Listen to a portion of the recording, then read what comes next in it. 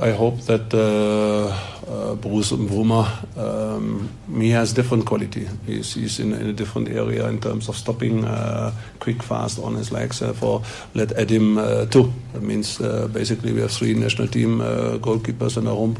Ito will come back into the setup of the national team. Bafana is definitely his goal in the moment. Best. Don't think too much about it.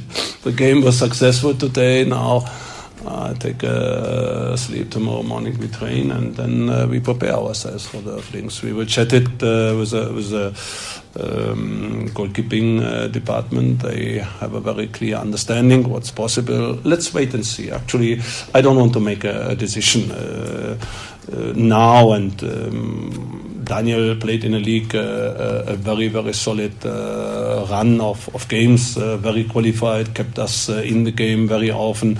Therefore, in the moment, tendenziell, I would say probably Daniel next week. And if the cup competition is coming a week later, just to give you a little bit, if we want to go furthermore than only 2 or 3 days, there's another round coming on the 22nd or 23rd of February. So actually, I don't really. I need the quality inside, and I don't have a problem to make a selection with Itu or without Daniel. Not at all. We don't talk too much about it. We just make the decision, and that's it.